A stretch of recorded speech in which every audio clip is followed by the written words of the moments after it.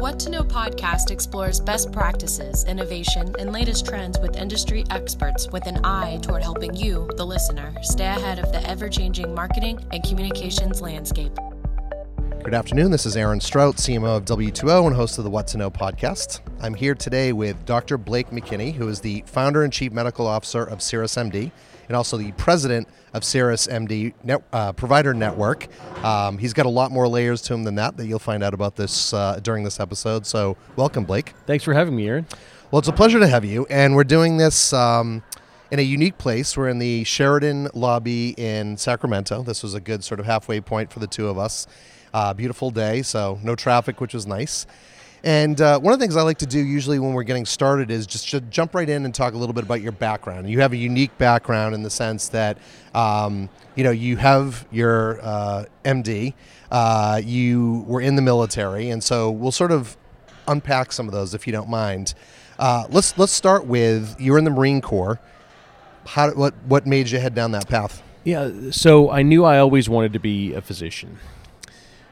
But along the way, I thought that I wanted to get out from underneath the fluorescent lights for a bit. And as a young man, I became an officer in the United States Marine Corps and spent 4 years as a communications intelligence officer, which was my first foray into the electronic communications universe. I had the opportunity to study human behavior via technology and to learn how humans are beginning to communicate in those days via this new communication called SMS texting. Yes, which is still quite an important tool, even though we have all these other fancy ways of communicating. After military, you went to medical school, and now you're an ER doctor in addition to your full-time job. ER doctor is not the traditional path that I think a lot of people go because it's frenetic, probably a lot of really high stress, and a lot of messy situations. What made you choose that as your path? By getting out to the end of everything that can possibly happen to the human body, you develop a profound sense of ability to reassure people, really wherever they are in the spectrum of an illness or injury. I told myself when I started that what I wanted to know how to do was stop the bleeding. And along the way, I developed an expertise, as all emergency physicians do, in understanding how the body breaks down and when you need to go in and when you don't, which is, I find a particularly stressful point for most people when they're deciding, does this need to get checked out right away or can it wait a little bit? Well, and I'm sure the military training came into play a little bit, right? Because you're having to learn how to keep people alive, right, and how to do things that most normal people don't do. So there's probably a lot more synergy between the military background and being an ER doctor. I think so, and mostly the ability to make a decision without a complete data set is integral to the military officer's workflow on the battlefield and to the emergency physician and many physicians when they're making a decision. Do we give the red pill or the blue pill without 100% perfect information every time? We still have to make a plan. Well, that's an important distinction, and I think a lot of people underestimate how important that is. And I know as a leader in leadership training, that's one of the first things people tell you is that ability to live in uncertainty and to be able to make good decisions based on a lot of times lack of information. So fast forward a little bit to your current role. The military piece makes sense, the med school and then ER doctor piece makes sense. You then all of a sudden, or not all of a sudden, I'm sure it was lingering in the background, but you chose to become a founder of a company. And that's not necessarily the path that a lot of people take. What inspired you to do that? Right. I never had it in mind that starting a company would be a part of what I did. I wanted to be an excellent physician, and I still enjoy the practice of emergency medicine. And what happened was I became good at what I was doing. Early in my career, my friends and family discovered that they could come to me for advice. And it was one night in the lobby of my big, busy Northern California emergency department that a friend of mine sent me a text with a medical question. And I said, well, shoot me a picture of that and let's talk some more about it. I'm busy at work. I'm continuing to see patients. I'm actually out in the lobby because it's a Monday night and the whole place is log jammed. And as you probably know, the busiest night in the unscheduled care industry is Monday night. So I'm looking at this crowded lobby of my emergency department after I was able to just shoot a few quick texts to my friend, reassuring him, letting him know that I'm here if anything changes, but that I don't think he needs to come in tonight. I said to myself, I wish everybody just had a doctor who they could text. Yeah, I think there are a lot of people that wish that was the case because, especially you and I both have kids, when kids become involved, because that way you don't know exactly how they're feeling, you don't know exactly how severe it is. That's an area where you don't want to make mistakes. And back to your point about the imperfect set of information, right? So that's a good segue to the next question that I want to talk a little bit about, and that is that the telemedicine space is filled with companies that do video conferencing, phone calls, AI. Talk a little bit about what you've built and how CirrusMD is a different flavor than some of the others. Right. So back in 2012, when we got started, after that experience, I looked around the market and I saw that many companies had done the good work of putting a doctor's office visit online. And I thought that's helpful. That's definitely an improvement from the experience that most people have, which is I wait for a doctor's appointment in clinic, I go into an urgent care during open hours, or it's the ER. What I wanted to do is take telemedicine to the next level, and that really is a recreation of the experience that my friends and family have, which is ongoing, relational, and asynchronous. By asynchronous, I mean we can carry on multiple conversations simultaneously via secure text. Doctors can talk to patients at the speed that's convenient to the patient, rather than an isolated encounter, whether it's in person or on telemedicine, in which a patient and a doctor have a limited period of time to communicate with each other, and then it's over, and the conversation stops until the next medical encounter. I wanted to break that apart and bring into the mainstream an ongoing relational conversation between patients and a doctor or team of doctors who are always on duty to be available. So it's really, if I'm reading this correctly, it's recreating a virtual version of having your own physician, your own primary care physician, I should say, which I think is what you're saying that a lot of these others break down, where it's very episodic, and I might get you one time and I get, Susan Jones the next time, and there's a good chance I'll never get you again as part of the network. And this way, at least with a team of doctors, they have your medical history, they know sort of who you are, maybe how much of a hypochondriac you are, and, what to do in that situation. Does that sound right? What we've done is we've taken a cloud staffing model where a large telemedicine company can have 5,000 doctors, any handful of which may be available to sign up for some patient calls at a given time. And we've drastically improved the ratios by creating a center of excellence with a small contiguous group of doctors who practice as a team, who are under common medical direction, under the same medical malpractice policy, and that participate in the same 360 peer review process with each other, also sharing duties as any group of physicians would for a service. I didn't prepare you for this in the notes, but hopefully this is an easy question to ask. But what does the model look like? Am I paying out of my own pocket to be able to have access on a monthly basis? Does this get covered by my, payer provider, or what's the model there? Right now, our clients are large health insurance companies, and we partner with these companies and white label a service under their branding, such that the member reaches into his or her pocket for their insurance card, they go to their insurance company's website, or they download the app, and they're met with something new and different. And what it is it's an instant access to a physician, never a copay, never a questionnaire to fill out in advance, never a delay, that once they register for the service, within 60 seconds, a live board-certified physician responds. And it's a benefit of membership. we found that the health insurance companies are interested in people having reliable access to expert advice that the downstream result is not only cost savings, but it's venue management. In other words, what's the right venue for this particular problem? We believe in the right venue for the right patient for the right problem at the right time. And when you look at the world that way, beginning with an expert gives the member a more informed triage. Maybe in your doctor's office is the right place for this problem. Maybe the emergency room is an appropriate choice.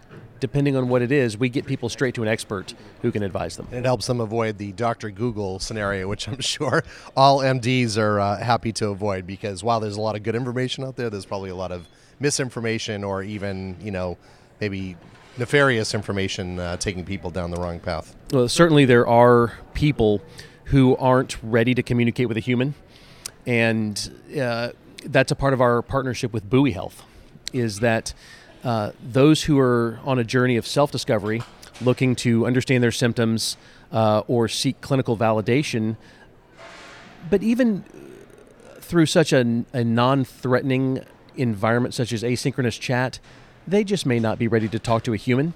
And so we've actually partnered with Bowie Health to provide the ability for people to search their symptoms in an extraordinarily non-threatening, subhuman way. Well, it's good, and we all discover information differently, and to your point, we are at different places in the journey, so that sounds like a good spectrum. One of the things that you and I talked a little bit about before we get started, so I think I know the answer to this, but it would be helpful for people to know, you're headquartered in Denver. You live personally here in, sort of the North Bay area, Sacramento area. You're outside the traditional tech powerhouses of Silicon Valley or New York, although I think you and I talked a little bit about the fact that you still have some access to the money and capital if you need it. Talk a little bit about, how you and your co-founder landed on Denver as the place that you wanted to build your business. We really thought long and hard about that, and San Francisco seems to be the obvious place to start any technology company. However, we chose Denver ultimately, and although it's been a slower growth, my co-founder Andy Altorfer and I believe in sustainable growth, and we have an incredibly loyal team. There's a deep talent pool in Denver from a technology, healthcare, and business sense. It's a great city to live in. It's only growing, and we've been very pleased in the partnerships we've been able to make locally that have resulted in national exposure as a lot of eyes are on Denver these days. Yeah, and certainly it's not unobvious in terms of that's a tech hub. You get a lot of developers there. I think you and I joked about the fact that it's a great place to live. It's a lot of sunshine, great cost of living, skiing or snowboarding galore if you want to do those things. So great airport, great train, right, booming food scene. Yeah, no, that's important to me. Yeah, all good things, and trust me, same with me. One of the things that I think is interesting, and it's not a shocker, but you do continue to practice medicine. And I only bring it up because a lot of entrepreneurs, a lot of leaders at companies, that's a full-time job, and one would argue that being a ER doctor is also pretty taxing. What keeps you going in terms of practicing and leading a company?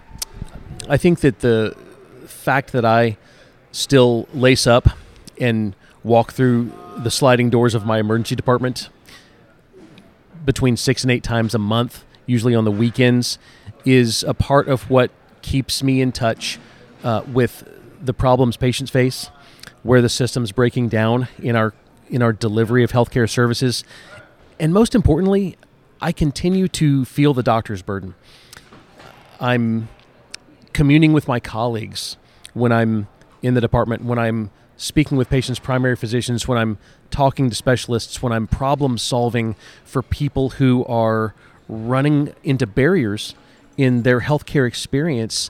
My continual interface with that problem set is what gave me the qualification to write a problem statement and found a company in the first place.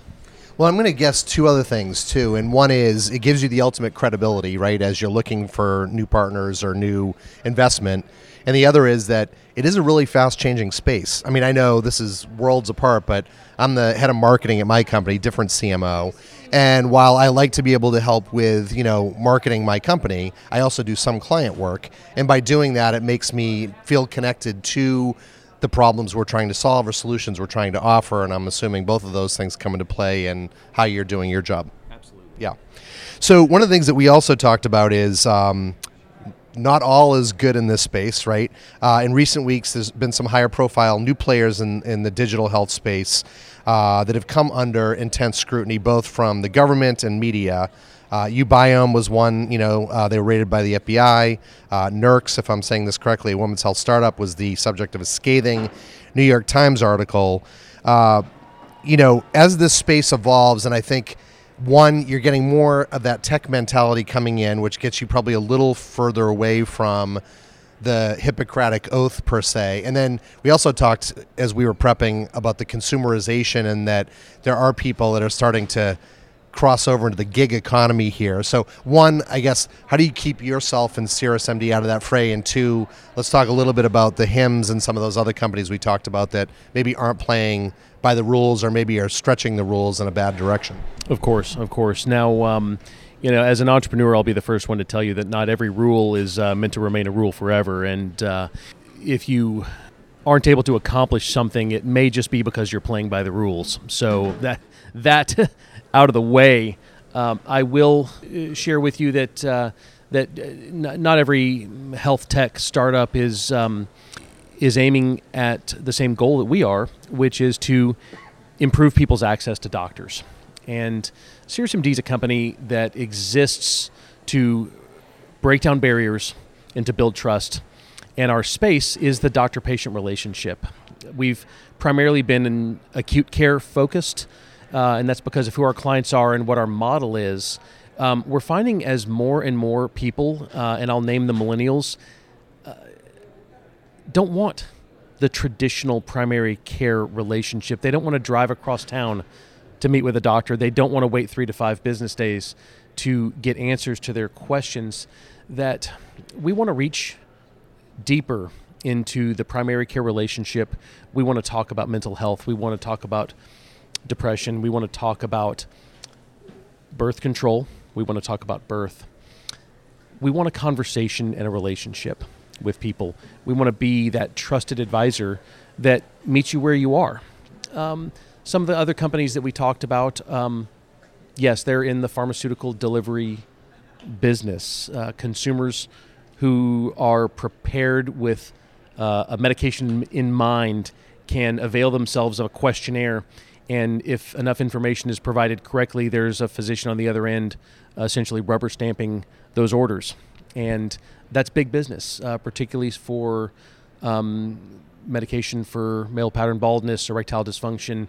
There's some truly terrifying examples coming out, dangerous cardioactive medications being prescribed for the treatment of anxiety, very common condition. And it's for those reasons that we like to distance ourselves from the online pharmaceutical order companies. Is there a middle ground, though? Because I totally get, we don't, I think, want doctors rubber stamping anxiety medicine and things that really get you into this whole other world of medication that can be very dangerous for a variety of reasons. But I totally get, the fact that there are some conversations where you don't necessarily want to have the conversation about, baldness and, hey, I would like to do that, or erectile dysfunction. I'm thinking specifically around like Sudafed. If I get a cold and I need to take Sudafed because of, we were joking about Breaking Bad, right? They've taken it and put it behind the counter, not that you need a prescription, but you do have to go an extra step. Is there a way that you could safely do this with some of these pharmaceuticals or treatments where you're not rubber stamping, but you're also, for the millennials who don't like to talk to anybody, you're creating a safe enough space that, and maybe you're the solution to that, right? In terms of that, but if they're a little concerned about the real-time conversation around these uncomfortable topics, right? What's your take on that? When people come inbound to us seeking a particular medication, I always want to understand why. And prescribing medication is about a context.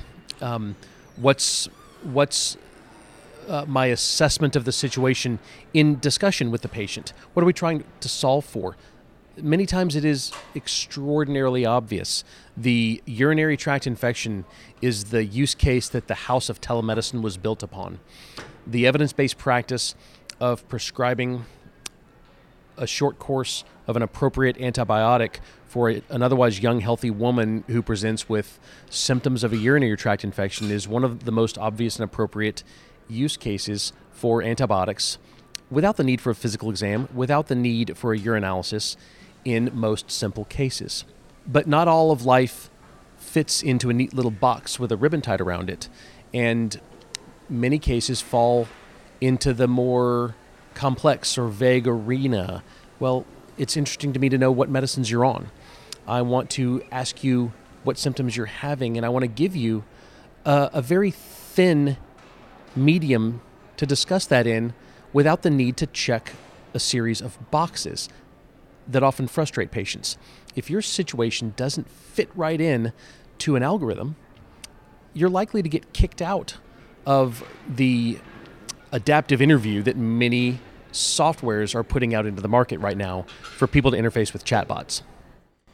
So I guess I wasn't planning to go there, but now that you brought it up, in conversations recently with Dr. Eric Topol and Dr. Rasu Shrestha, and even listening to a podcast with Melinda Richter of JLabs this morning, talking about risk, talking about AI and the ability to use it for certain instances, it sounds like you're still a little skeptical that you could go down that path and, still have the right outcomes. And just to be clear with Dr. Eric Topol, he was saying that, he sees AI solving the problem of 40% of physicians' time, in the office is spent with their back turned. And it's like if you could use AI to sort of better intake information while the doctor is still sort of, reviewing, that would be good.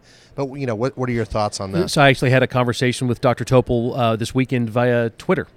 And I admire very much his depth and understanding of doctoring and the human condition. I think that he's a leading edge pioneer in thinking about which problem sets AI can solve. And, yet in his conversation with me, he was very transparent that he doesn't think that there is a current artificial solution for human empathy and for the nuanced understanding that a doctor and a patient need to have for that human connection to really exist. It's not fully artificialized, maybe not in our lifetime. But I think that what we're onto with our fully human approach is an instant connection and a response from a doctor within seconds. And that initial response is very clearly human and very clearly empathetic. And that experience is what we think of when we look up on the wall of our office and it says, break barriers, build trust. And that's our mission statement as a company. And by setting that table, we've overcome a lot of the existing paradigm that many doctors have of don't let the patient straight at me. I need information first. Well, our approach in the emergency department is that we take what we get straight through the sliding doors. And a patient comes in with a great explanation of what's going on, or they come in on an ambulance gurney with their eyes closed. And our job every single time is to understand the patient's problem and work to try to improve their situation. Well, it makes sense. And empathy, I think, it keeps coming up in these dialogues, I think, for anyone that is worth their salt. And so that is a tricky one, right? And I don't know as though in our lifetime we will serve or solve the empathy element of AI, because it is probably one of the more nuanced aspects of us as humans, right? I mean, you can fake it or manufacture it, but to have true empathy requires deep understanding and deep caring that, I don't know, can a machine ever get there? This is the part where I do like to shift gears a little bit and find out a little more about you personally. And this is the one where I do like to ask, tell us something about yourself that people don't know. Some people love this question. Some people hate this question. I feel like you'll be fine with it, given who you are. Something about me that you don't know. Wow, great question. Didn't see this one go coming. With the family situation, that there's a TV show that mirrors some of your family life. This last August, I married my dearest love, and the two of us each brought 3 children into the relationship. We each have, so combined, our family of 8. There are 3 boys, 3 girls, between the ages of 6 and 14. We are an American Brady Bunch. So for any of you millennials who don't know what that is, you probably have heard references. Go ahead and Google it. But it was a show that I think inspired all of us. You might be a little younger than me, but I grew up with the Brady Bunch. And funny, by the way, little aside, to find out about all the characters, after the fact. But we won't go there. I like to also ask smart people like yourself, and I know you've got a lot in your hands, so you may or may not have time to do any of these things. But any books or podcasts that you've read or listened to that really inspired you? Yeah, currently in the middle of Shoe Dog, enjoying that very much. I think as an entrepreneur, you can really commune with another entrepreneur's journey, especially when everything wasn't easy. There's so many books out there that I could drone on about, but that's what I'm currently enjoying. Well, it's a good one, and I will say, as someone that's grown up through the world of digital, I was having a conversation with someone the other day, and just how easy it is today. Never easy to be an entrepreneur, but not having to worry about how do I have a website, like the plug-in tech, and all these things, like how do I turn on a marketing campaign for myself if I want to, and how do I reach an audience? Like social media didn't exist back in the day, search didn't exist back in the day, display, and so there are a lot of things that are easier. Although one could argue now that it's harder to break through, because once you do sort of do that, then there's so many other people that could do the same thing. Mm-hmm. And you know what, Aaron, I'd actually like to update my response. When you were talking, I remembered there was a Sentinel podcast that turned me on to the idea of solving problems in our industry, and it's now a 10-year-old podcast from WBEZ in Chicago on This American Life, and it was their first time doing 2 parts on the same topic, and the 2 episodes were called Less is More and Other People's Money. And this was right around the time of Obamacare, and was, to this day, in my opinion, the most prolific discovery and explanation, shining a big, bright light on how we got here as a health system. And 10 years on, I think it's still maybe the most applicable couple of hours anyone could spend getting up to date with where we are as a nation in healthcare. Well, that's great. And I'm always a fan of things that stand the test of time. I do remember Other People's Money back in the day. And it's interesting because some people listening to this may not realize that podcasts have been around for 10 years. I know I started doing podcasting back in 2007, and then kind of got away from it a little bit, but have done 4 different series. And now with the likes of Serial and Crime Town and How Stuff Works, they've all kind of risen it back to this grand medium that I think a lot of people participate in. But, I think going back 10 years and thinking how that was impactful then, what a breakthrough that was to be able to have that power when not a lot of other people were doing podcasting then. So last one, which most people struggle with. You and I joked about the fact that this is the hardest question, which cracks me up for someone that's solving, one of the biggest problems in society, health. But I like to ask people, imagine you're stranded on a deserted island and you can take one album with you. Which album would that be and why? Great question. Tough one for me. I mean, hard to pick one album I'm going to be stuck with for the rest of my life. The knee-jerk goes to Folsom Prison Blues, Johnny Cash, just because it's good, clean fun. But really, when I land on it, the answer is going to be Les Miserables, a very old story that I take joy out of, set to music and performed. In my opinion, the Hugh Jackman version really hit the ball out of the park, and so that's my final answer. I love it, and I love the thinking, and both are great albums. I've not seen the Hugh Jackman version of Les Mis, so I will have to check that out upon your recommendation. This has been fun. So this is Aaron Strout, CMO of W2O, host of the What to Know podcast show. I've spent the last 30 minutes with Dr. Blake McKinney, who is the founder and chief medical officer of CirrusMD, and then president of CirrusMD Provider Network. Blake, thanks so much for meeting me and doing this. Thanks for driving out of the city to meet me out here in the country. Of course, well worth it. Want more episodes of What to Know? We post a new episode every Thursday. Subscribe on iTunes, the podcast app, the Stitcher app, or Spotify, and view the podcast page at w2ogroup.com/whattoknow.